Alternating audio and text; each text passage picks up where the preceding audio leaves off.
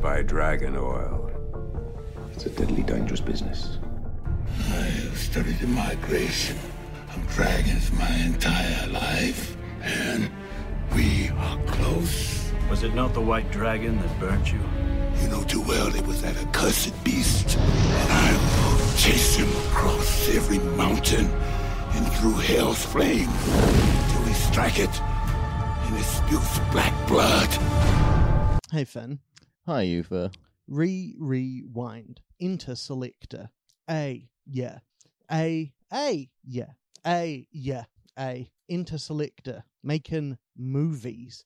Yeah. On the Djibouti floor. Got our grooves on. Dancing. Yeah. Real hardcore. From the front to the back. That's where I was at. You know the Artful Dodger. Do it like that. With Claire Denis all over your DJ. It's all up to you. When the crowd go wild, tell me what you're gonna do. Rewind. When the crowd say bow, travail. And that's my intro. What was that? It's the Craig David song. The Artful Dodger and Craig David song, Rewind. You know, rewind. I've never heard that. It was a very formative part of there we go. That's the mistake I made. It was a formative part of my childhood. Yes. And after we didn't do the Bow Selector film, I had to get one reference to it somewhere. How you doing? It's a great question, but I love being asked. I always have a satisfying response to that one. You know, I've always got so much going on in my life. I got so much to talk about. Saw a concert last night. I had to hang out with a drunk person for several hours. It's nice. Every 2 minutes, Harry would just turn to me and say, "How much do you hate me right now?" I mean, he'd forget that he said that, and he'd turn to me again and say, How much do you hate me right now? What did you say? After a while, I just started saying, "This is the 7th time you said that to me, Harry. This is the 9th time you said that to me, Harry. You've said it. Do you know how many times you've said this to me so far tonight?" And he'd be like, "No, I don't." Can I suggest something? What? If you don't want to spend time with drunk people, don't go to gigs. Yeah, but then I won't have any friends left. That's not true. Is that your damning attack on the alcohol as a social lubricant? Partially, yes. Okay. So what would you, so you want to take alcohol out of the world? Sure. What would you replace it with? I don't know if it needs to be replaced. Well, I think things would just be fine if we didn't have that. Yeah, but when you're gonna go out and have a good time, what do people preload on? Like sour lollies? Yeah, if you like sour lollies, yeah. Just like hearty soups. Yeah, sure. You get yourself a nice minestrone before you go out to the club. I think the key problem is that people live their lives drenched in self-awareness, feeling awkward about how the world sees them. Yeah, you've never experienced that. And yeah, so that's totally alien to my experience. And so people to have fun in a way where they can feel totally free, they need to numb themselves a little. And that's why before I have a good time, I have a nice bowl of hearty soup, chicken and corn. Mm. I mean, other vegetables in there, but chicken and corn are your primary flavor vectors. Nice and chunky, some noodles in there. Oh, yeah? It's great. I've never partied harder than when I... And on a stomach full of... if there's one thing that makes me want to get out on the dance floor and reflect on my time in the French Foreign Legion... Or that time you hunted dragons. Yep. That movie should have ended with a dance sequence. This is Shite and Sound. It's a podcast. My name's Eutha Shite. My name's Finn Sound Nicholas. And just before, it'll shock the audience to know that sometimes we talk about films we're not on microphones. Very occasionally. And I was telling Finn about a film I saw called Baby Teeth, which stars Eliza Scanlon from who's the Littlest Woman, Ben Mendelsohn, the Skrull, Essie Davis, who just loves books and especially bad ones, and just loves your kids too much, if anything. And Emily Barclay is famous for lying on railroad tracks and just being a free spirit. Yeah, in a way that you're not sure if the film was really judging or not. because there was that weird run after she was in her dad's house. In my father's den. Yeah, it's called In My Papa's Shack. That's if Brad McGann had written the script, and then Morris G was like, "No, I don't want you to adapt this," and he's like, "Oh fuck, what do I do with this?" And it's just called In My Dad's House, and everything is just one letter changed. It's like, I wish I could remember. See, like the scene, the autoerotic asphyxiation scene was originally like an autoerotic asphyxiation scene where he choked himself while driving badly. It's a scene I very clearly remember watching in English class in year 11. We were all very confused as to what was happening. You're very confused because what? First of all, we're like watching a movie in English class. It was just like a sex scene, and then like that's like fine. You know, we're all like 16. We've all seen sex scenes in movies. But then the like main character of the movie just like pulls off his belt and starts trying to force the woman that he's with to start choking him. And it was like, oh, this is. I don't know if we should be seeing this. I don't. Yeah, I saw that with my family. So I remember sitting next to my mum while that happened. And, I can't remember if I felt awkward about it, but I just remember that it was a real kind of step forward in my relationship with my mother, where on the day after Christmas, we went to see The Wolf of Wall Street together. And you know how there's there's a scene in which Margot Robbie spends about 5 minutes showing her vulva to Leonardo DiCaprio. Where I was like, should this feel awkward? No, it's fine. Yeah, no, that really was my intro. But I thought I did not. So, have you ever even heard of Craig David? I only know Craig David from the James Roque bit about a Craig David song. Yeah, the I met a girl on Monday. Yeah. Took her for a drink on Tuesday. And then things didn't really work out, and I texted her on Wednesday, and then on Thursday and Friday and Saturday and Sunday, I checked, and it had been like delivered and read, but there's nothing there. And then on Monday, I just decided, I just had a long talk with myself, being like, you know what, actually, what if I'm just not happy? What if I'm okay with just not? I'll be okay being alone. It's a perfect recollection of that James Roque bit. You really captured his energy and the precise wording of the bit. Well, I don't just want to repeat his good bit. Yeah. To complete my point from earlier, I saw the film Baby Teeth, which has The Littlest Woman, as we said, and that film, which I did not enjoy or like, has, I think, at least 3 scenes, possibly more, to demonstrate how pent up the protagonist feels. So she's just listening to music, or she goes to a party and she just dances and dances without refrain or control, and she's just free. And which is, spoiler alert, how Beau Travail ends, where Beau Travail, the lead character, he has a wild time. And in Baby Teeth, it left me cold. The whole of Baby Teeth left me cold.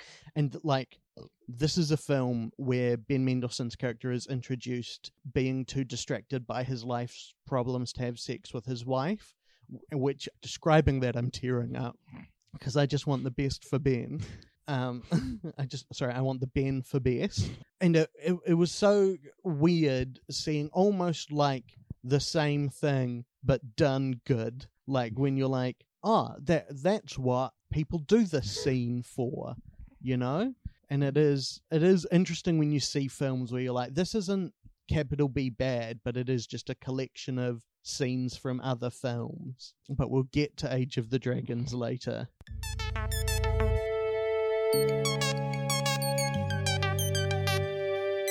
Hello and welcome to Sight and Sound, the podcast where 2 comedians watch one of the masterpieces of world cinema and then followed up with a critically reviled film that is similar in some way. Maybe they share themes, plot, actors or director. We want to see if counterpoint of these 2 films can bring out some new information or insights. On this episode we're watching number 79 on the Sight and Sound list, Beau Travail. Claire Denis' ode to guys in a desert getting really angry at how hot they find each other. And our second film this week is Age of the Dragons, Moby Dick, but with dragons, and one of the supporting actors from the first 3 seasons of Buffy.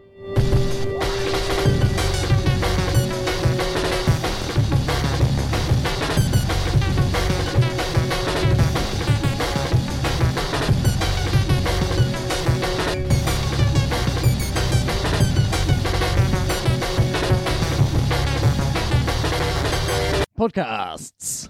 Yeah, well, do you think Age of Dragons is a podcast? Yes. And when people like TV, they say it's film. So when people don't like films, we call them podcasts. Yeah, because podcasting is the third lowest art form. The 2 lower art forms are So- economics. the second lowest art form is stand-up comedy, where someone reads song lyrics and then interprets them literally and gets mad at it.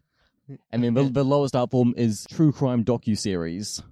What about false crime docuseries? I think I've had this idea for a fiction podcast, you see, I've had this idea. No one else has had this idea, Finn. What if you do it? What if I made a serial? What if it's serial, but it's fiction? What? No one, I've Googled it, and no one else has had that idea. What if I welcomed someone to Night Vale with a murder? I mean, Welcome to Night Vale is good, though. I'm sure it is. I haven't listened to it in like 4 years. Yeah, I mean, it's consistent. Yeah. Yeah. And the books are good. Huh? Yeah. Podcasts. When you say that, what are you hoping to summon? I don't know. I don't know what I'm doing. So Claire Denis, first Sheila on the list. One of the 2. Oh, I know. I'm so there being no Vada on the list Yeah, is insane. It's I'm going to hopefully remedy that when I submit my list to Sight and Sound in 2 years' time. Well, and I would hope it won't happen, but there should be a Wachowskis in the top 100, and I'm still stuck in recency bias. But Portrait should be there, right? I'm sure Portrait will get there eventually. But you don't like it as much as I do. I saw Portrait 3 times in theaters. Yeah, and I think that's like a 9 out of 10 movie. I think that is that's an incredible movie filled with great performances that I really, really love watching. Yeah. What would it take to get to 10? No, you've asked me this about other movies before, and I have no idea. What if when they're singing that song and it's heartbreaking? Okay, I think it's entirely possible. It's just it's the same thing that's keeping Eternal Sunshine from being a 10 for me, which is I've never been through a breakup. Oh right, yeah. It could just be that. I might watch Portrait again in a couple of years, and be like, oh yeah, no, this does everything I want. Okay. So we just need right now it's only beautiful and artful and filled with amazing performances, and has the best song ever composed for a movie. So I'm gonna redouble my efforts to get you into a relationship just so you can appreciate. Just so you can then break it up, so I can enjoy movies more. I'm not gonna break. I am well aware that I will do all of that work myself. No, well, and also I can't think of a case of people who've been in only one relationship in the whole of their lives that doesn't seem doesn't have a spectre hanging over it, and I'm sure there are cases of that working out well, but there's a lot of it's the sound of settling. Yeah. Look, my best friend got married to his first ever girlfriend. Yeah, and I don't I hope he's a good first husband. I just don't. I feel fundamentally yeah. I was about to say you're not a person until you've had your heart broken, but that's absolutely not true. But it is it's such a fundamental. Oh no, but this sounds like I'm accusing you of being lesser or not a complete person, and I'm not. Well, also because you don't need the other person to know for them to break your heart, right? Yeah. And that happens. I'm sure you're familiar with that. He's laughing yet. Oh no, tears are just flooding out of his eyes. He's crying a river, and it's drowned the whole world. Oh, I've got to write a Civil War letter to my lost love.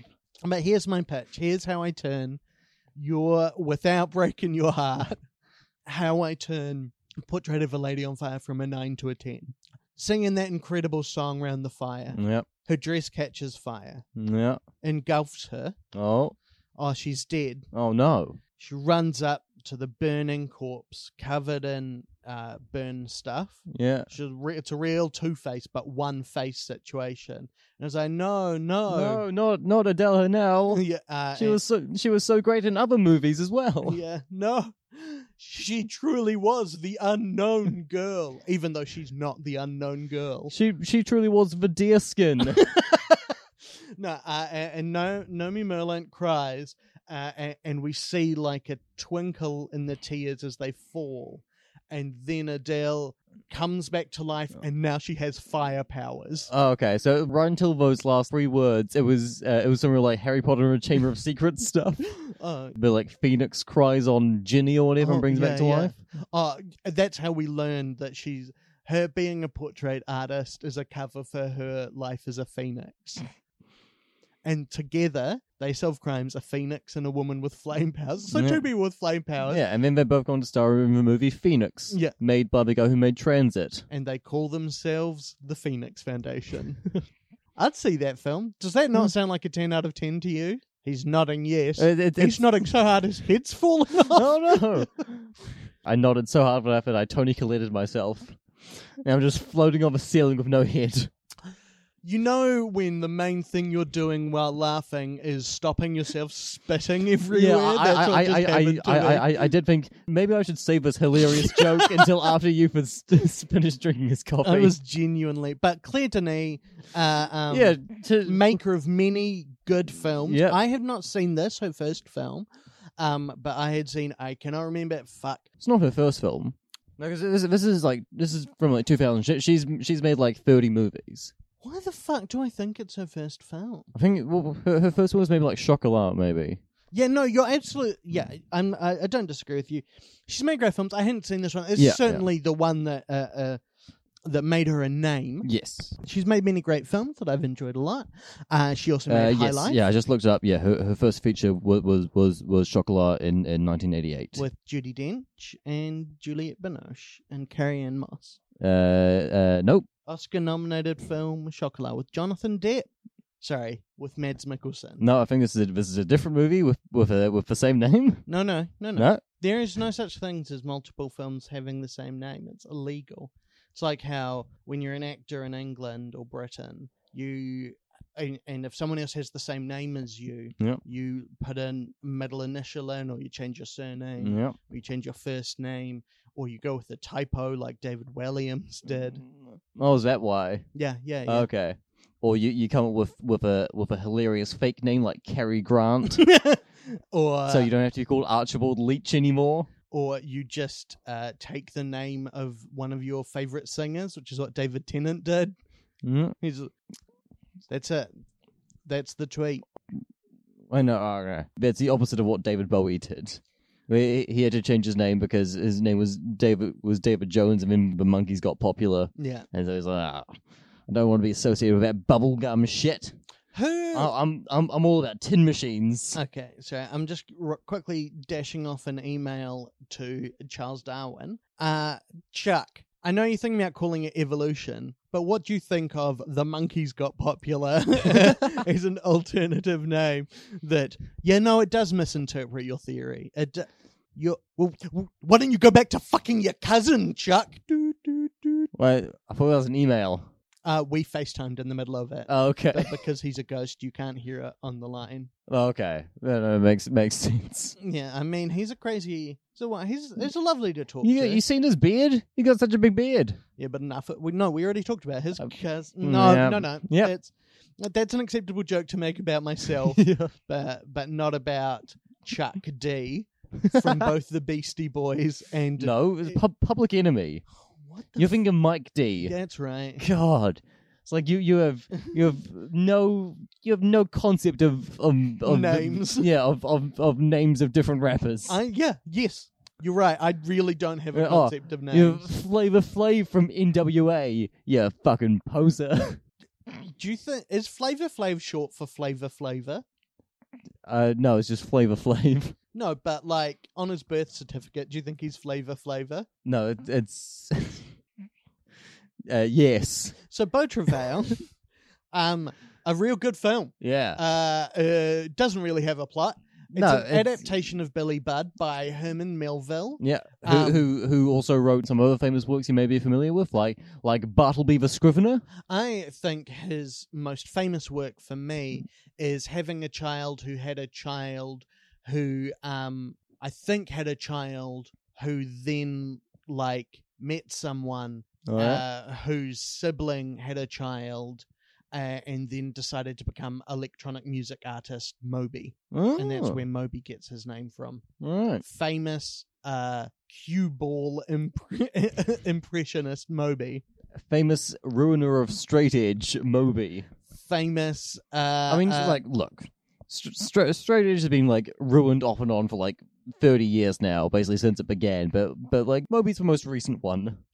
I would say, yeah, probably. I think, you know, that heavy metal water in a can counts. It's not a person. Oh, it's a fun gimmick. Well, and it is also like the genuine pitch of that thing being, we want to give sober people something they don't feel self-conscious drinking at punk gigs. Yeah. I just got into a long argument because I tweeted about that water with like, I know you've heard of like Candles for Men, but now Water for Men, which I feel a little bit bad about because then I did research and found out it's actually a good idea.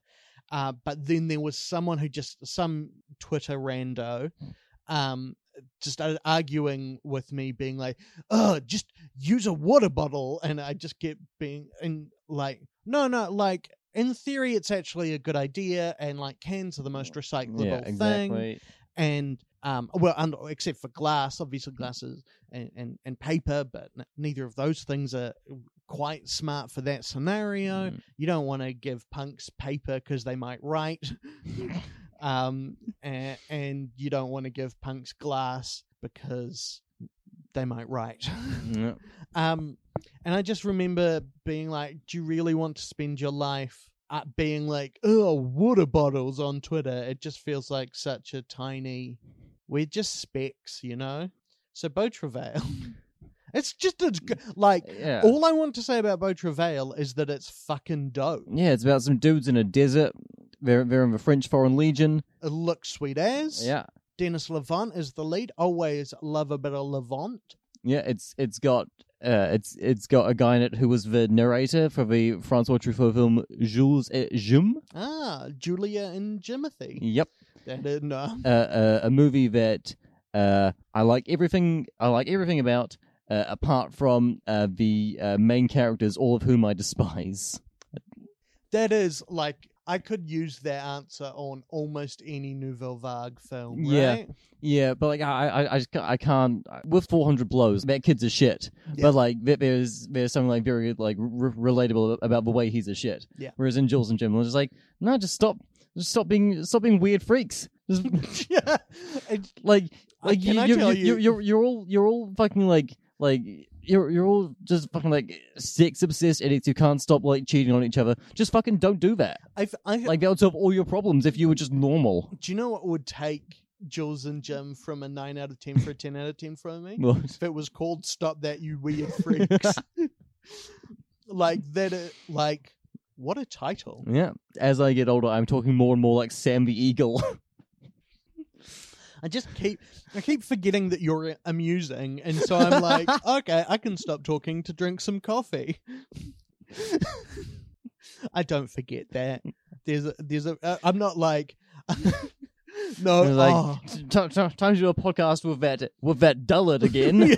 No. I wonder what he'll say today. I think it should be clear that I see you purely as a straight man, and that you're just there to you're there to give me feed lines. Like, I mean, it was your idea to do the podcast, that we should do a podcast at all, really. Well, it was you said, "Hey, Finn, we should do a podcast." I said, "I agree. Here's a podcast idea I've had for like 2 years now." Well, we had talked about doing a podcast before. We had. Because we talked about a D&D game with name redacted and also Ruby Esther. Yeah. And Talon. Talon, yes. I didn't want Yeah, Talon thinking he was the person I was redacting. Yeah. But complete the thought brain. No, that's it. Maybe that should become more my persona, like bloviating. Oh no. So, Beau Travail. It starts with a main character played by Dennis Lavant. I believe so. Yeah. It starts with the main character. He's back in France. Yeah. He's like writing some diary entries about how he got kicked out of the French Foreign Legion. Yeah. And we're like, oh, I wonder how he got kicked out of the French Foreign Legion. But it's also like that is in kind of in the Tuki Buki way. This is definitely the tookiest movie we've watched since Tuki Buki. I mean, And also Claire Denis, one of her later films, stars Marty Diop, the niece of Jewel Diop Mambeti, the director of Tuki Buki. well, like I think Tuca and Birdie is a very, very good TV show, and because it's a very, very good TV show I like, and I work as a film critic, Yeah. I have to declare that it's film. Yeah. Because that's how it works. So I would say that Tuca and Bertie is the most Tuki film I've seen recently. I mean, look, if Tuca and Birdie was like Tuki Buki, I would watch it. No, but it's not, and you should. I know. We've I had know, this conversation I know. on the Tuki Buki episode. Yeah. But no, my main point being is I really hope one day this podcast ends just because we get mad at each other about whether I should watch TV shows. No, I don't like. It is you are absolutely your own person, Yeah. and you're allowed to do whatever you want. I just think you would like it is the thing. Yeah, I know. Yeah, it's not. It's. I'm not like. I mean, because we're gonna do we'll eventually do Alexander Platz and Yeah. Decalogue, so we will do TV shows. Yeah. And we'll do some podcasts like the Trip films. You see, I managed to work that Yeah, thing you did. we were talking about earlier into but So- Tuki and Buki. yes. No, fuck. Like Tuki Buki. Obviously him starting to write the diary, because, got kicked out of the Foreign Legion. Wonder why. Yeah, you're like, what is this? First Reformed? Why are you writing a diary, you loser? Is about there's so much narration in this film. Yeah. Robert McKee would shit Yeah, himself that's to the other death. thing these two movies have in common. Oh yeah, man. No, okay. Robert McKee would definitely prefer Age of Dragons, and that. No, if you gave him the two scripts, he'd tell you that out of the two of them, the masterpiece was Age of Dragons, and that is literally the big strike you can make against Robert McKee, because to shape a certain kind of story, his ideas are good. It's just the idea that is that that is the beginning of the film, but it's also at the 5 or maybe 10 minute mark, because so much of the beginning is mood setting and meeting the world and meeting characters, and the camera, Denise, kind of exquisite way of just looking at things that are mundane and humdrum and Yeah. not. It's not about heightening them. It's not kind of finding glamour or lighting them beautifully or putting the perfect lens on the perfect angle. She just knows exactly how to look, right? And so you get a lot of that build up in that you kind of just see the world around him. Yeah, And there's lots of atmospheric choral singing. yeah. And then just shots of just shirtless dudes in deserts, Right. doing martial arts practice. Yeah, It's pretty good. It's so there are so many bits of this film that are just a shot of 5 topless men ironing their shirts, just all slightly out of sync with each other. Where you're like, how is this compelling? How is this interesting? Yeah, which is something we've had to deal with basically every good movie on the list so far. Oh, but I think there are also but the problem is that the bad films that are like that are so boring they don't get wide releases. If Right? Yeah. Maybe one day when we're rich from podcasting, we can we can go to one of the no, what I'm about to describe is bullying, and we shouldn't do it. But I actually also quite like this idea. But you know how there are like 1,000 like the Washington DC Digital Feature Festival, who will, it seems, accept any taker, and they're all just like oh yeah, me and my friends thought we'd make a film, and you're just like, no. Micro budget doesn't mean micro plot. Like, if you really are like, we've got the one thing you don't need money to make good in a film is a script. Yeah. Like, and yet so many, anyway, like that is why it is so, there are so many bad cases of bits like this. Like there's a bit which is just him getting his socks off a washing line. And it's incredible. It's almost as interesting as when I get my socks off a washing line, and that's only interesting to me because they're my socks, you know. Yeah. And you're like, oh, what will I find in these today? Yeah. Has Santa left anything in here overnight? No. Yet again, my socks remain giftless. And then I curse him. I crumple the socks in my hand, tears springing to my eyes. I fall to my knees. And curse say, the heaven. Santa! And then I go and hunt Santa, and the film Fat Man is based on my life. Yeah, you just go looking for the Polar Express. Get Where is it? Bring me Tom Hanks. Bring me all 5 of him.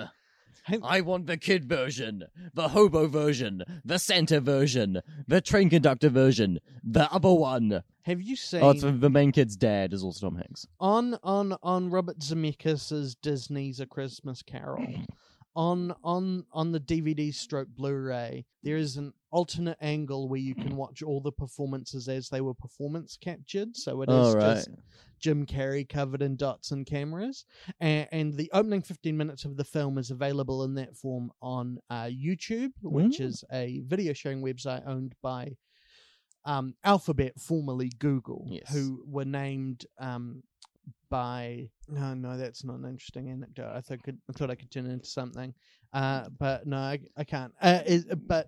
And there's nothing quite like watching, like, obviously, like, you know, Jim Carrey pulling his faces and Carrie Yules is there, but like little like 5-year-olds playing carolers in mocap suits with the helmets on is just the most ridiculous. It just looks like the worst Tron cosplay ever. I highly recommend it. Check it out. That's on youtube.com. http://youtube.com/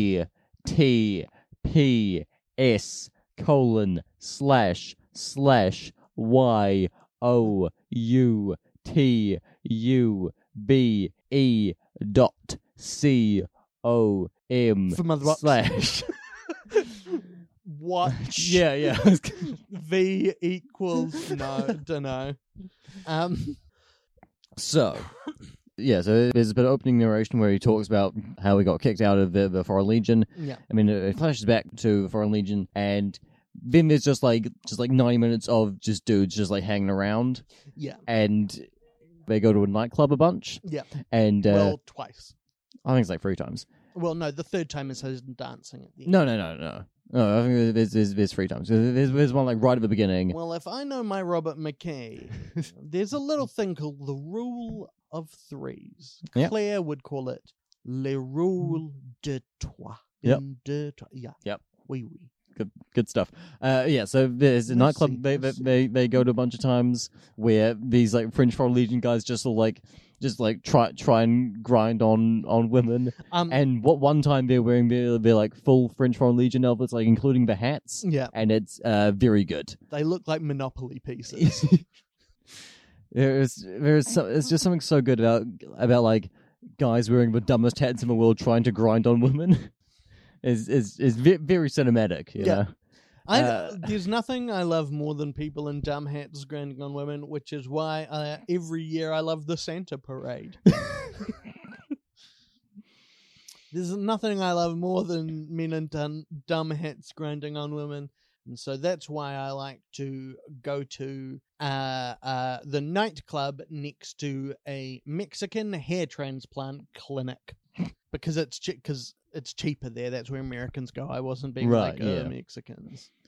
It's the Americans I'm laughing at. Americans, if you're listening, Ha ha ha ha. Oh, no, not genuine laughter. Oh, chuckles. So, then there's like a new guy who arrives with a French Foreign Legion. His name is Gilles Santon. Gilles Santino. Yeah, and Fucking French names are so dumb. and like in a film of Giles Sintane. It's called he's Giles Sintane. and in a film of very attractive men, he is just miraculous looking. He's like a painting. Yeah. The thing is, this is an incredibly homoerotic film. Yeah. In which I would not be surprised. No, there's a bit where where they like find bodies, but I would not be surprised if otherwise, and like there's a fight. I would not be surprised if men never touched each other in this film, you know? There's a whole like competitive hugging sequence. Yeah. There's a scene in the movie where they're like doing some sort of like wrestling practice, and it's just like 20 dudes just standing in the middle of a desert, just aggressively hugging each other. That's pretty good. And not like, oh, they're aggressively hugging each other like being flippant about like wrestling. No, they're just like, they're standing, they're going for a hug, go back, going for a hug, go back, going for a hug. But for like 2 minutes, it's just like a single shot on these 20 dudes just hugging each other. It's gonna be the episode image Yeah. for this, I think. No, I guess the point I'm trying to get to is that there's not, it manages to be an incredibly homoerotic film without, there's not even a scene where it's like, oh, they should kiss now. Yeah, Or, you yeah. know, or like There's they're no- fighting and they roll in the sand. Yeah, you yeah. know? There's no like shot where like two guys' faces are like framed really close together, and you're like, ooh. Yeah. And that it so clearly achieves that. Yeah. And it is by having this like, by always knowing exactly where to look is, yeah, it's great. Yeah, this is one of 2 films directed by women on the list, and apart from Lawrence of Arabia, this is the film that is the least interested in women of all the films we've watched so far. Oh yeah, so far. Yeah. Yes. Matter of Loaf and Death? There is a central female character in that. Yeah. But she is kind of a plot token. And Like- it's not interested in her as a woman, it's interested in her as, and this is not me slamming Yeah. Matter of Loaf and Death. Yeah. Pauline Pressburger. the- Your favorite singular Solo one-person director. filmmaker. It's a good bit. Yeah. Like my favorite director is, of course, Neville Dean N. Taylor. But the N still is and. Yep. It's just that's his middle name. You just love any director that directs largely on roller skates. You know, Is that what Neville Dean and Taylor do? that is me remembering like the behind the scenes package on the Crank DVD. Okay. Yeah. So they shot some of that on roller skates. There's On roller skates. there's one part of the movie Crank I like a lot, which is where they play a song called "Tricks Are for Kids" by the band The Crowd, which is a really early Los Angeles punk band from like '78, and that's just a real good song. And more people should use good songs in their movies. My favorite part of Crank is The public sex scene in Chinatown, where Amy Smart and Jason Statham are having sex on the ground, just in the middle of the sidewalk, and a bunch of Chinese people are standing around and going, "Yeah, yeah." well, the thing worth remembering about that scene is that it's my favorite kind of sex scene, which is that it starts non-consensually. Yep, it certainly does. And then she starts to enjoy it. No, it's Oof. when Jason Statham first wakes up to find out he's been cranked. He's got the crank device. Is that you hear on the soundtrack Neville Dean and Taylor crank Jason Statham. So like here's the thing that I was really disappointed about with Crank when I finally watched it. Not as homoerotic as Beau Travail. Yeah, but like His heart wasn't electric and he didn't need to shock it, because I've got good news for you. well, no. So my main problem was that like I'd heard people talk about Crank for like a long time. Yeah. Oh, everyone's always talking about Crank. Yeah. The specific people that I'd heard talk about Crank a lot were the hosts of the Flophouse. Oh yeah. And they Those schmucks. those losers. Every time they would talk about the movie Crank in the like early days of the Flophouse, they would refer to the drug that he gets injected with as the Hong Kong cocktail. And when you watch a movie, they don't actually call it that. It's called like the like Taiwan cocktail, which is not as good a name as the Hong Kong cocktail. And I wanted it to be called that when I watched Crank. The specific, this is related. Yeah. but it does seem like I'm about to really take the air out of the room. The specific combination of antidepressants I'm on, of SSRIs I'm on, mirtazapine and venlafaxine, is a very commonly prescribed combination cocktail of brain pills to make the tears go away. Unless you're watching the opening of Speed Racer and he goes, do you know, and Squirtle goes, do you know who he's racing? And then Pops goes, You say yeah. Squirtle. His name's It's like Spritle. Yeah, Spritle. No, it's Close enough. Spritle.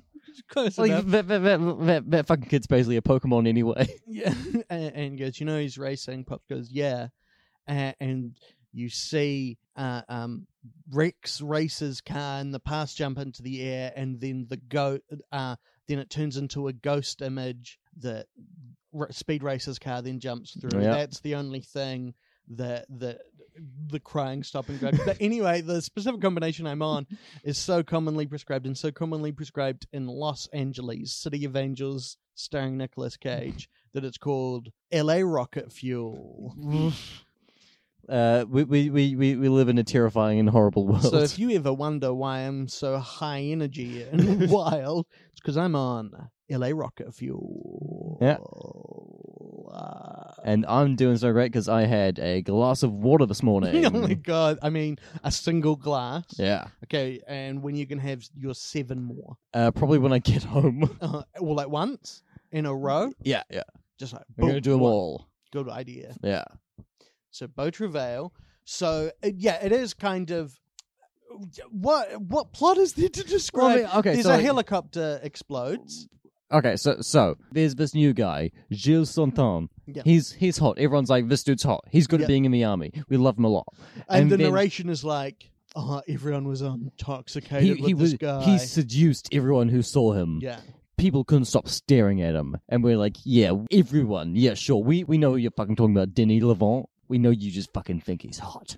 So Bruno, who's like a chief master sergeant, I believe, he just gets like increasingly annoyed at Santon, who is like advancing up a rank, and everyone loves him. And Bruno is just angry at how horny he is for Santon. But that is subtext. That's subtext, yeah. But like, it's not that subtext. It's pretty. It's Yeah. pretty No, close. it's never sex explicitly stated. Yeah. And so There he are 3 X's in sex explicitly, Yeah. by the way. And so he starts like taking his frustration out on the other men under his command, which eventually results in him goading Santon into fighting him and then stranding him in the desert. And then that's what gets Bruno kicked out of the Foreign Legion, because turns out you're not allowed to trick your men into being stranded in the desert. That's one of the like few rules that the army has. And considering that most of my prior information about the French Foreign Legion is from the Brendan Fraser Mummy films, where he's fighting alongside them, and he ends up stranded in the desert. So it seems to me like a pretty regular thing. Yeah, so Thomas Cruise is not part of the Legion in the new Mummy, right? In the beginning of the Dark Universe. No. He's like an American like special forces guy. That's right. Yeah. So What a film. So everything that I know about the French Foreign Legion, of course, comes from the 1930 Joseph von Sternberg Marlene Dietrich film Morocco, about a French Foreign Legion soldier who arrives in Morocco and immediately falls in love with Marlene Dietrich. Which is how all Joseph von Sternberg movies open, basically. All of my knowledge about the French Foreign Legion comes from FX Noah Hawley series Legion, and so I was quite surprised that this was you just not assumed there'd be like way more telepathic people in this movie. And I thought like trippy music sequences Yeah. and like an increasing grasp on the aesthetics of the show, while maybe the narrative questions become somewhat looser. Yeah, you're just hoping for wall-to-wall Dan Stevens. I mean, who would complain? Yeah. That guy who's in that show as well. Yep, him. Yeah, that guy who was also in the Jermaine Clement? No, the other guy. The guy who was in the Miranda July movie, The Future. I do not know that. No, it's a solid film. I like it a lot. Even though everyone seems to hate it. I mean, the amount of people who hate Miranda July Yeah, shows she's doing something right? absolutely. Her new movie, Kajillionaire, very fun. I mean, I hate the title Yeah. because it should be The Bazillionaire, right? Well, no. Why would it be that? Because Bazillion is funnier than Kajillion.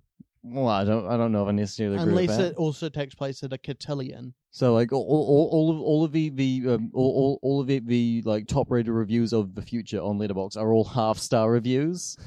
There's a few like 5-star reviews of people being like, I don't know why everyone hates this so much, but then very soon be like, this is the worst piece of most pretentious garbage that anyone's ever made. I've got to say that There's one review here which just says tying a noose right now.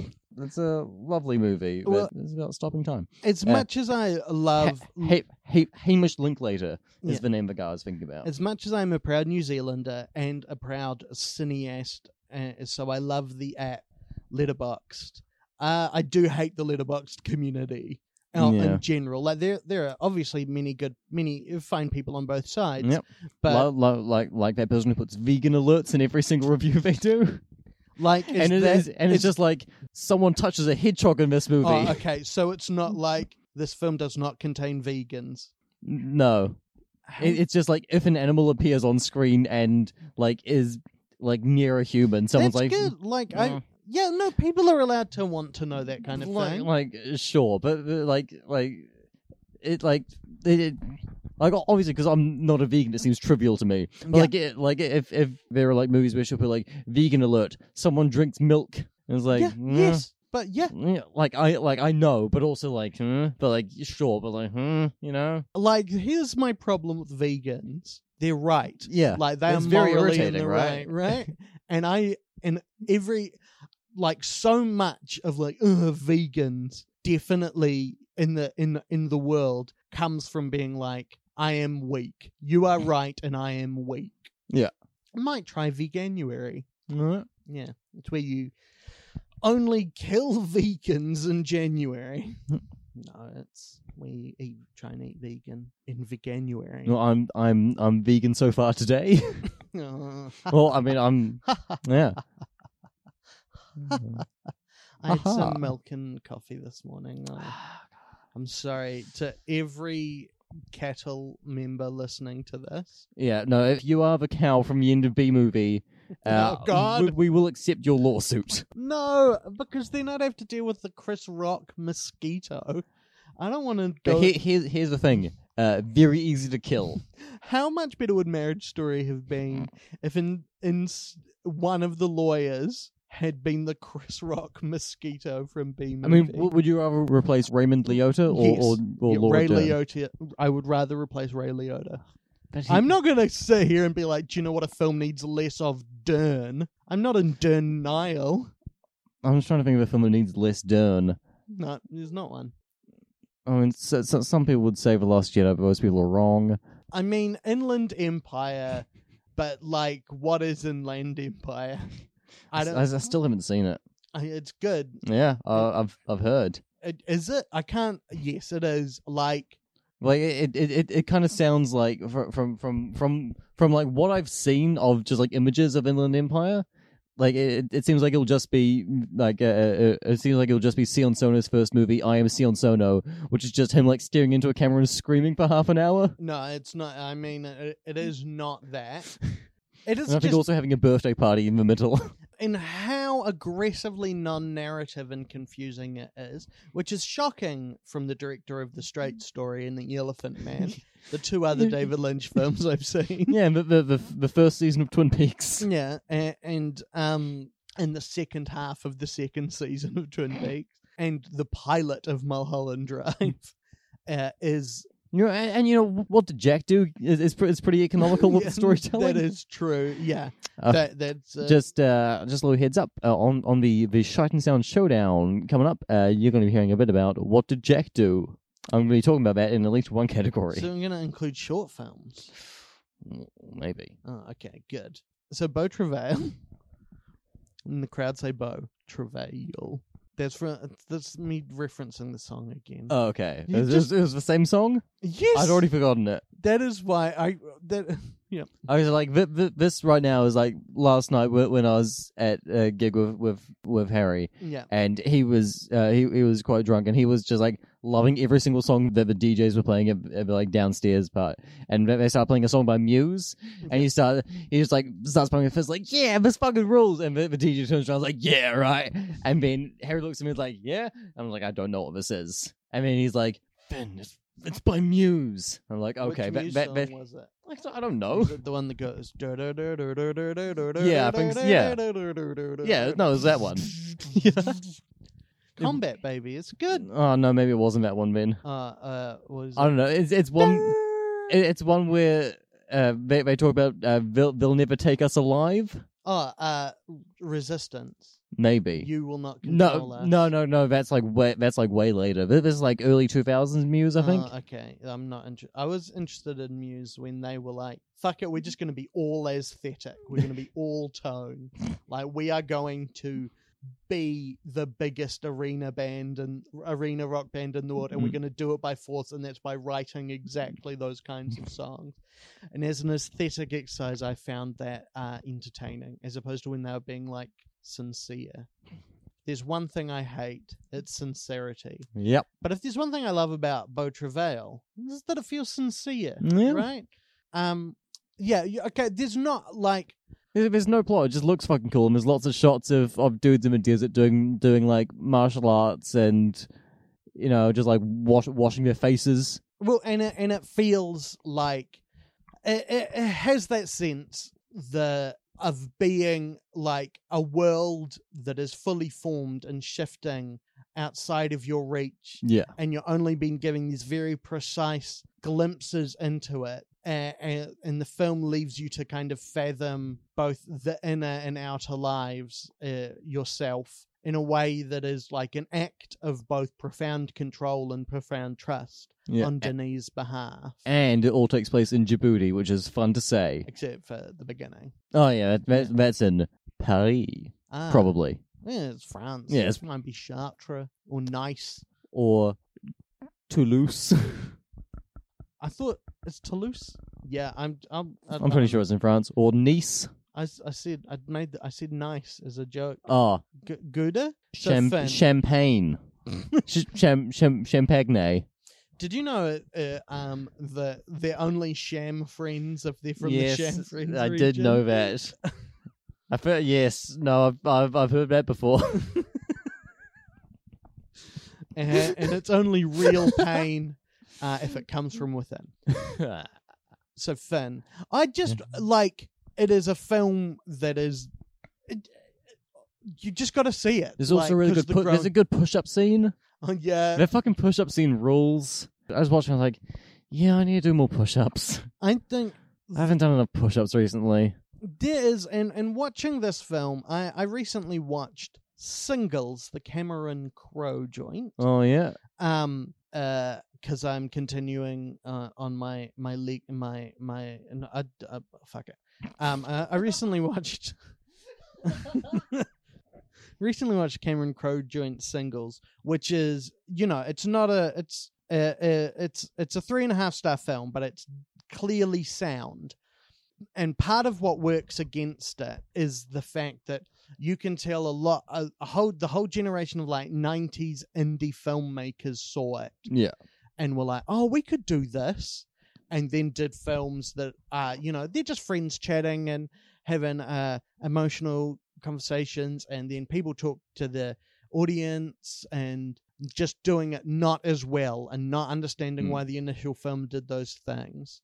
And I think the thing with Beau Travail is that it's part of, like, clearly it is not the crest of this wave, but it is this almost slow cinema unraveling and observation of things with almost no narrative and almost no spoken dialogue, a lot of narration. And you can just see that there are loads and loads of people making lots of very bad films, and they think they're like this. Yep.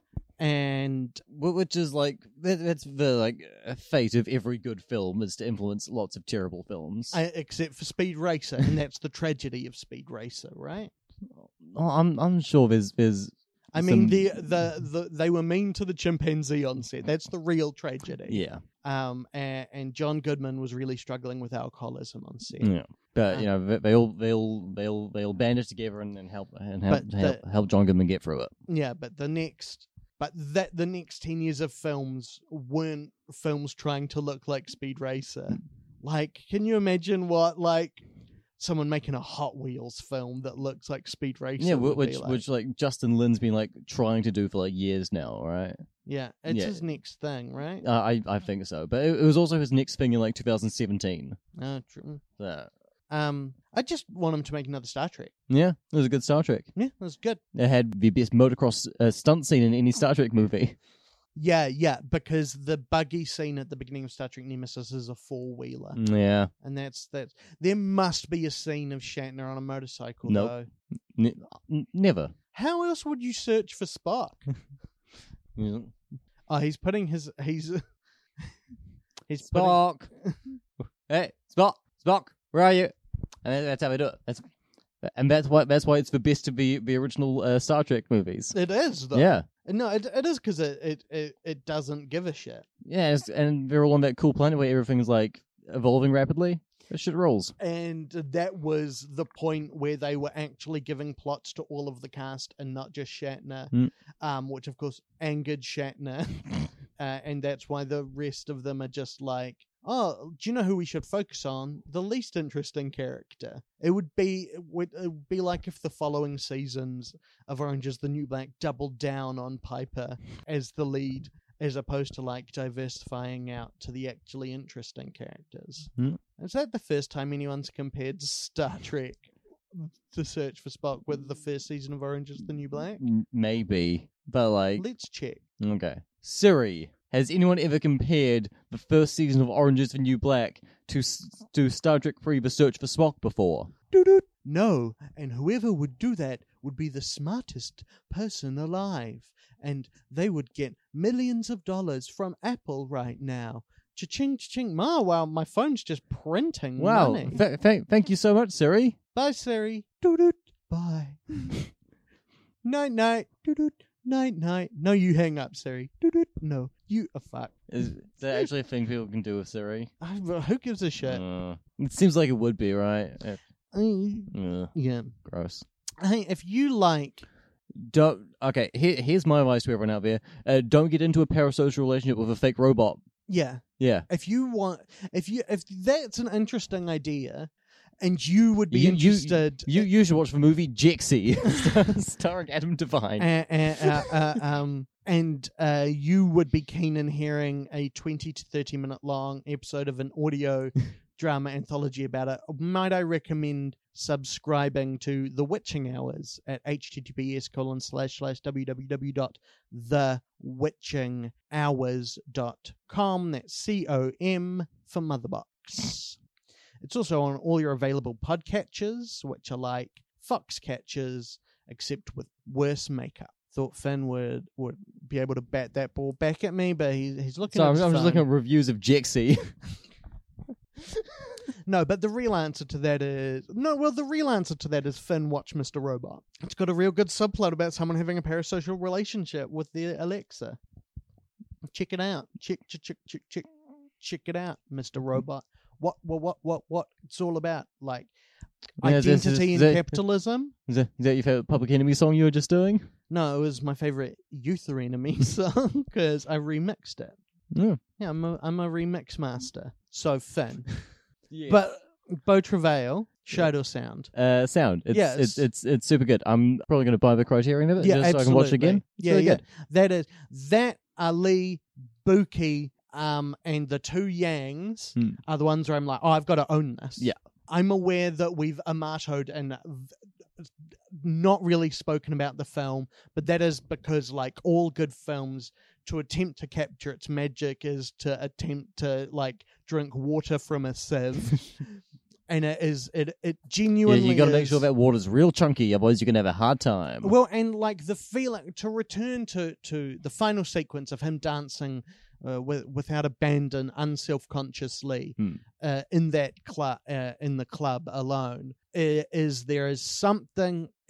I could act it out for you. I could learn his movements perfectly and recreate the light. But there is the way it's positioned, the beats, like it's so good at capturing things that it could only be a film. Yeah. Right. And like that's a testament to the fact that it's an adaptation. Like it's a pretty loose adaptation, and I've seen some arguments that kind of it's also much more an adaptation of the opera adaptation by Britten, Okay. which the score of which is used throughout. Oh, And so I thought it'd be good to pair this up with another adaptation of a Herman Melville story, one that I think is equally successful and also captures things on film that are hard to express in real terms, but you wouldn't watch the Asylum version of Moby Dick. No, I absolutely refuse to do that. We have to do an Asylum film. So instead, we are watching Lynn Ramsey's Moby Dick in Space movie. A movie that I want to exist so badly, and it is just a real testament to how terrible the film industry is that Lynn Ramsey hasn't been able to get that movie made yet. Okay, so Finn, Lynn Ramsey's Moby Dick in Space film, show or sound? Like, it's going to be sound as hell. Absolute. Like, it would take... No, there would be something really terrible could happen, and she could be like... She could just What? No, I'm just like thinking about what is the name of the woman who directed Monster? Oh, the woman who directed Monster who went on to direct Wonder Woman, which... Oh, Patty Jenkins. Patty Jenkins, who, like, Wonder Woman is fine and charming. Yeah. Whatever. It's not bad, but it is Patty Jenkins and Monster. A film I like rather than love, has all these gritty and interesting ideas about performance and character that have so clearly been ironed out by being in the Warner Brothers machine. Right. And, like, that could happen. Like, Lynn Ramsey directing, Captain Marvel 2. Because she would only be allowed to... Okay, now, here is the pitch. Because, obviously, we can say, even though it was supposed to come out 9 months ago, and won't come out for another few months, I feel like we can already review Black Widow, which is that it's fine, and it's a fine addition to my Puniversity degree. Yeah. And of course, my favorite bit is the end credits scene where Florence Pugh's character comes across Zach Braff. Oh, God, fuck you! I mean, good joke. Is either like contacted by Samuel L. Jackson, or finds like a secret store of spy stuff, right? And to be clear, I have no knowledge of Black Widow, but like that's how that film ends, right? Black Widow 2, starring Florence Pugh, directed by Lynn Ramsey. Yeah. It'll be the best 3 out of 5 film of the year it comes out in, right? Yeah, so my idea for like how Lynn Ramsey would get the Moby Dick in Space movie made is that I win $40 million in Lotto and I give 20 of it to her. Okay, you don't want to support filmmaking here? I thought about like what would I do if I won like lots of money in Lotto, and I don't ever play Lotto, so I won't win. But you don't play Lotto. Lotto plays you. Yeah. Well, I did buy a ticket last year when it was up to like $45 million. And like, I've got to buy a ticket. And I did. That's how they get you. Yeah, I did. And you won, and that's why you're that's why caked in gold. Yeah, and that is why we podcast from inside my beach house in Malibu. After I bought that lotto ticket, I posted on Twitter, I just bought my first ever lotto ticket, and I already feel like a problem gambler. And so I've not bought any since then. I think it's sound as well. Yeah, it's entrancing and magical in a way that I feel really grateful for living in a world of such travail that it is nice to have some beau travail in it. And it does, like, after,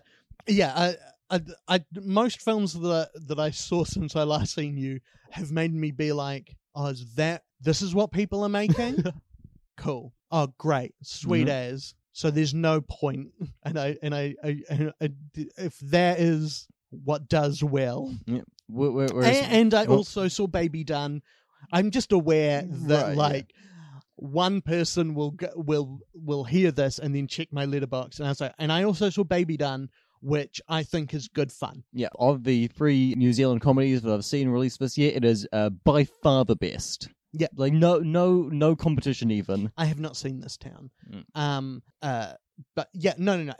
And like, there's just a good joke every minute. Yeah. And if you've not, and it's about to, it comes out in Britain next year. And if you're in Britain listening to this, check it out. It's fun. And it's also like, do you know, the thing I loved about Baby Dunn is that obviously the whole world knows about Rose Matafeo at this point, but like the experience, and I tweeted this, but I will repeat it. But like Rose Matafeo is a incredible performer. Yes. Like when you see her live, this was my tweet, is that like the first time you see Rose Matafeo perform stand up live or just perform generally in improv, you're like, shit, this is magic. But she is doing so many specific things that are just to my specific taste that like, okay, like she's got a few bits on TV, but she's not going to go anywhere. It's too specific to me. And then as she grows and grows, she's like, oh no, she makes everyone feel like that. Yeah. And the fact that there's now a film that goes like, oh no, and that works on the big screen, and that we live in a world of Rose Matafeo will be a movie star and should be a movie star. As you're like, that fills me with the kind of optimism about like the point of making film that Beau Travail also does. Right. And on the other side of that, Age of the Dragon. Do you want to know the crazy thing about this film to me? What? It was, they started making this before Game of Thrones. Right. Because it's so clear to me, like it feels like this film exists to be like Moby Dick, but it's Danny Glover and it's a dragon, the Great White Dragon, and it'll be tonally like Game of Thrones. But it's not. It's clearly them being like, let's do hard, like Lord of the Rings shit. Yeah, like the whole Game of Thrones comparison never even occurred to me. I was just like, this is just part of the like long tradition of shitty fantasy movies. They all fucking feel like this. Oh yeah, but it was like, if this film was made 4 years later or 2 years later, you'd be like, oh, it's trying to step on Game of Thrones, and it is the specific thing of like how it works real hard to give each character a thing, to make them feel detailed when they're not. And the like reason you can tell this isn't influenced by Game of Thrones is because there is only an attempted rape rather than a fully completed rape. And like that's like that was the scene where I was like, is this? Yeah. No. This was 2010, so it must have been made in 9 or even 8. And so the timing just isn't there. It doesn't have the timing. Game of Thrones is an interesting comparison because I think Game of Thrones' success is that it is a trashy B-movie TV show that just like managed to do all of those things really well, to be like the best dragon you've seen on TV and shit like that. And like I think the reason people didn't like the last season of Game of Thrones was because so many people had liked it so much that they had tricked themselves into thinking they were watching something they weren't watching. And they were like, why is this show I love acting like a trashy B-movie thing where all the twists are characters behaving out of order? And it's like, do you not remember that like a major turning point scene in the first season is a rape victim unreconstructedly falling in love with her rapist? Like, no, it's always been that. It's always been trash exploitation. It's just got a high budget. Stop tricking yourself into thinking it's good. Yeah. The first episode has a man like pause in fucking his sister so he can go push a child out a window. Yeah, and no, that's the twist. Like the end of the pilot of Game of Thrones is like incest and child murder. And just because they managed to find incredible directors and really strike gold with the young cast, and like the old cast, like, and have the money for a great cast, and I think that it is like watching Age of the Dragons, right? Yeah. Is like, that is all like the way, because it's boring and dull, but it's like, it's a passion project. I think it is. Like, I think this is the thing I kept thinking about in terms of this film, even though he's made other films, is I recently spent a lot of time scrolling through the subreddit of r/filmmakers. And there's a lot of like, I'm directing my first film. I spent 20 years from making shorts with my mates in our backyard. And now finally I've scraped enough together. And Danny Glover had 2 weeks free and Vinnie Jones had 2 weeks free. Unfortunately, they were 2 different sets of weeks. So Vinnie Jones is in the first half of the film. And like, this is someone who's like really wanted to make a film. And like, the problem isn't that it's bad or incompetent. It looks fine. The sound is all right. It's not, but when we've seen shite films or trash films, a lot of them have also been like just incompetently put together, right? Like, as much as we can... Whereas this man went to the finest Mormon film school at Brigham Young University. And it is just the fact that it's just not interesting. Like, it just doesn't... And he doesn't have the money to afford a good cast to sell the material. And like, even Danny Glover struggles. Yeah, he's just doing a Forrest Whitaker in Rogue One, except not great like Forrest Whitaker in Rogue One. But like, this script on the page is like on the level of a Drive. And the thing that sells Drive is the cast and the director, right? Is knowing how to look at it and giving people who will make choices with it, as opposed to being like, oh no, it's just standard fantasy. So yeah, it is. It's Moby Dick, but it's a dragon, and they've added a love interest called Rachel. Yeah. Because that's another kind of biblical name, and Ahab killed her dad, and blah blah blah. I thought aesthetically it has one interesting. And I also think like this film really knows how to use its. Because there are probably max 20 shots of the dragon in this film. Maybe 50? Maybe, yeah. But it's... And they're all in the right position. This isn't like a sci-fi film where you're like, there's one shot of the dragon at the beginning. Like, there's a sense of... And so it knows how to put it together. And it's the slightly more tragic bit of kind of bad film, which is... I think everyone was trying their hardest. Like, Vinnie Jones, I've seen give default performances a lot.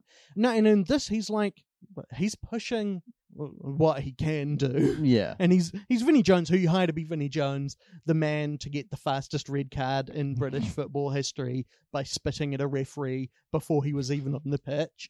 And Moby Dick with the dragon is a good idea, but you just have to do it better than this. And like the idea of the Pequod, the boat, being kind of like a land ship is like aesthetically a good idea, but it looks dumb. But it looks dumb. But you know that there was a whole team in the credits of people who just worked on that piece of set, and the vistas are great. Like the best looking bits of the film are essentially landscape photography. Yeah, like it's all like shot in like Utah in winter, which looks great, and it's just so. And I just don't. Like, if I was with this director, I would just have to be like, you needed to make a choice that wasn't the obvious choice. Yeah. You needed to make a choice that was like, I'm going to make a fantasy film, so why don't I not start it in The Prancing Pony? Because it is just like, it's so default. And then like the opening, it starts with a flashback to Ahab losing his sister and blah, blah, getting burnt and hurting his leg. But then it is like someone meets Ishmael and they go like, oh, so your name's Ishmael. And he goes, you can call me that. And you're like, oh, okay, so that's your idea. You just haven't, what are you going to, just come on, just like push it. Yeah. Or be like, instead of, they cast Rachel, I cannot remember the name of the actress. She's not been in much else. No.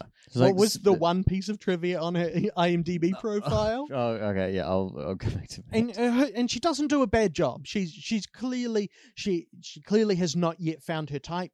But this character who feels bound to Ahab because he has lied to her and said that the dragon killed her father, and though later she finds out he did it, blah blah blah, because conflict. And she's just playing it as like default lead in fantasy, which is to say, she shows a lot of cleavage and has quite a sour face. And what you're saying is that she should smile more. No, here's my pitch for that character. Do you know how you see that character? She's just fucking feral. She's like, that's what hunting dragons would do. It would drive you insane. And so much of Moby Dick, the book, at least from my memory of reading it for school, is that it is about the monotony of doing it. Like famously, there's the 20-page long description of making aprons out of whale foreskins or whatever.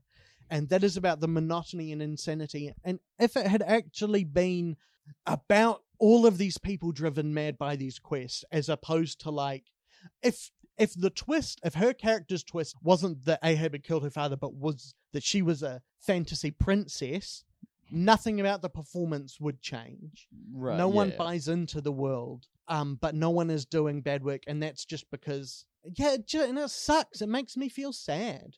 Yeah. Because, no one, like, fucking Jeremy Saville does a bad job. He has a bad idea of what films are, how they work, and what characters should be. Yeah. And I think the guy who made this likes good films and wants to make good films. Yeah. I'll be like, actually, shite films to watch. This is probably, like, one of the most, like, competently directed. Yeah. And, like, the main thing that's going wrong here is they do not have the money for, like, the actors or the, like, effects or the scope that they need to make this actually work. And I assume, like, most of the, like, shittiness of the narration is, again, due to, like, budget stuff and not being able to shoot things. Well, and it is, and it's going like, okay, so my lead actor is pretty enough to be the lead in the film and has been in other things, but isn't quite there in terms of playing a character's range. So what I'll do to make it sound like a choice is get him to play all the narration is gruff and low, like and then this. you can't hear what he's saying. Yeah. Like, this movie is so fucking mumbly. Yeah. And you But it feels like a choice, and it's like it feels like a choice for everyone to be like gruff. Yeah. It doesn't feel like a choice that you can't hear what they're saying. That feels like a mistake. Oh yeah, no. I mean the gruffness is a choice. Like, this is full of choices, and I just don't. And at the end, but Jeremy Saville made a choice to like force an actor to say, I can't believe you came out of my ballsack or whatever. It's like, I can't believe a schmuck like you came out of my dick or something like that. But it's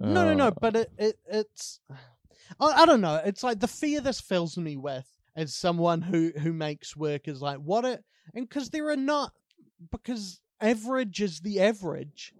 What if the work I make is average like this? And I mean, my career bears out that information. And and it feels like he knows the right things, but just couldn't do them. Didn't have the resource to do them. And it is just those things of, like, you can feel the death of 1,000 cuts. You can feel them not having enough time on set to they do the TV lighting thing where it's lit a bit cinematically, but it's still quite flat, and so they don't have to relight for every shot or every set of shots, and that drains atmosphere out of it, and that means he doesn't have time to work with them to coach performances. And Danny Glover's wearing full body covering most of the movie so that they can have someone who's not Danny Glover play him for large portions of it. But it's a nice piece of design. I like he has He's got like a weird like snow mask thing. Yeah, the snow mask with slits for eyes, so less light comes in. And like I think if they'd just made the land ship look not shit, I could take this up like another half star. But it's not. But there is also like it's not that it looks shit. It's that it looks boring. It looks boring and it looks cheap. And they don't have the time or resources to shoot it in a way around that fact. Yeah. You know, like everyone knows the success of Jaws is that they saw that the shark was shit, and so we're like, okay, so we're just not going to show the shark for almost the entire film. But what they had was still a big budget to be able to take the time to design and build sequences around working around that element. Yeah.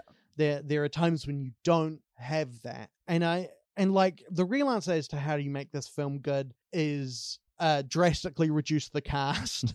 And, I just feel bad. I feel bad that we're going to say shite or sound, and I'm going to say shite because it is. Yeah. Eupha. Yeah. Shite or sound. It's shite. It's shite. But I don't want to say it's the closest to good, because I still think that's Over Her Dead Body, which is almost a good film. Which is also the one I hate the most. No. But it is. You can, the opposite of love isn't hate, it's indifference. Yeah. Just...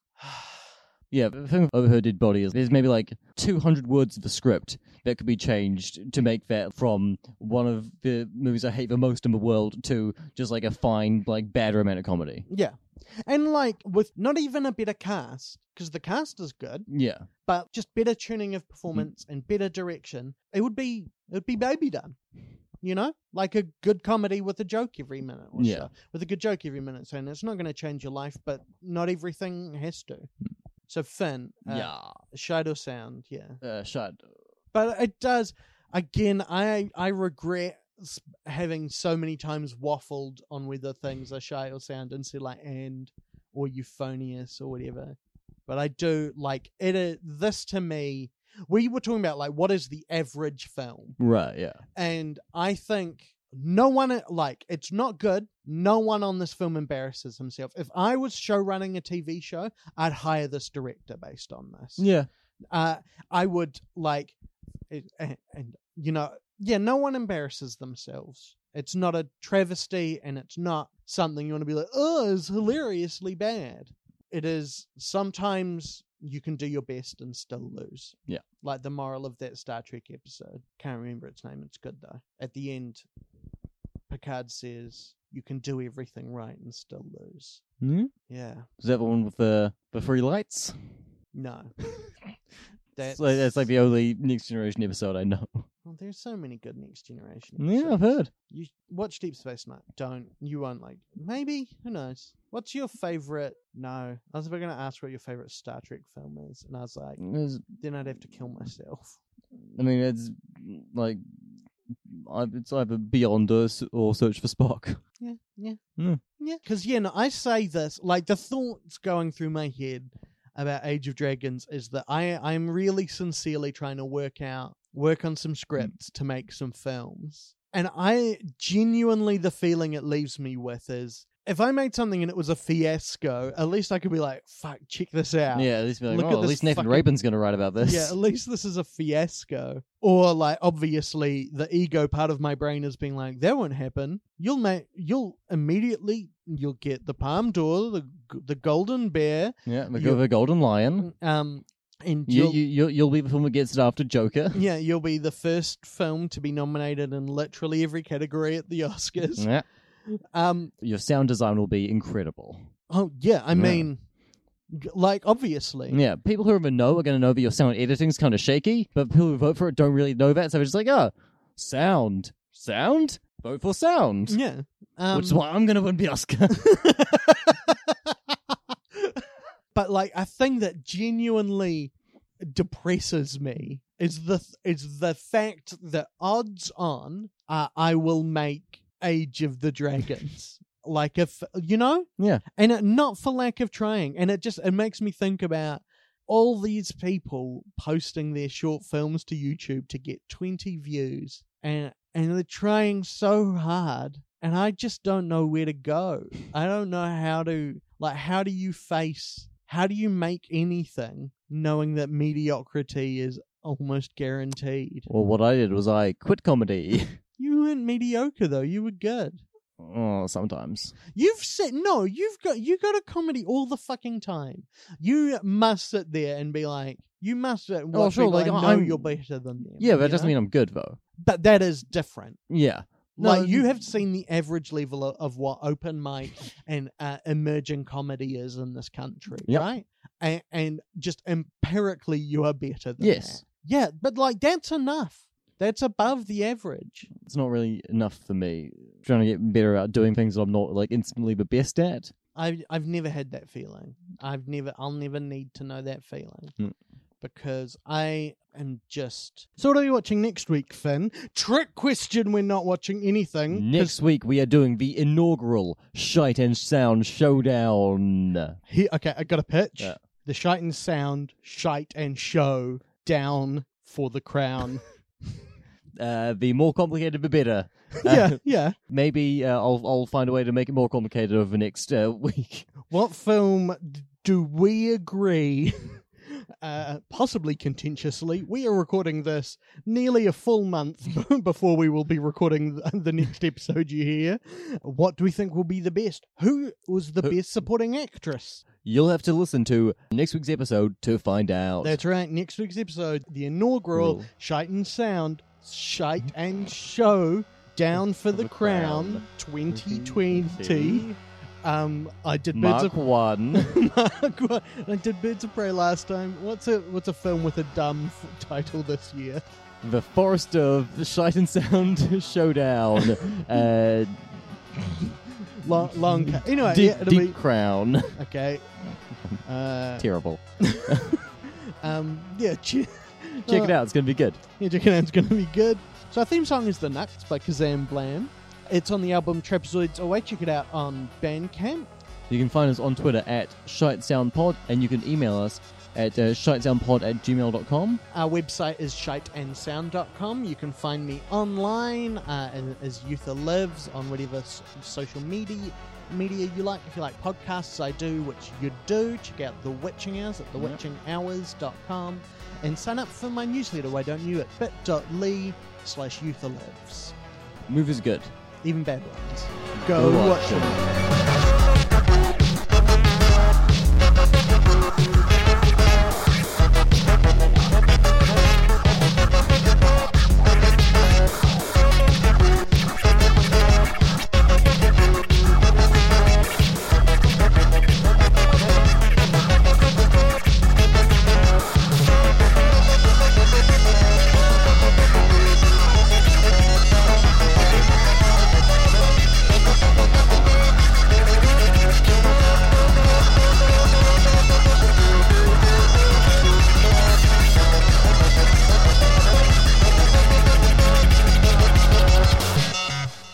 First person ever to allow me on a podcast.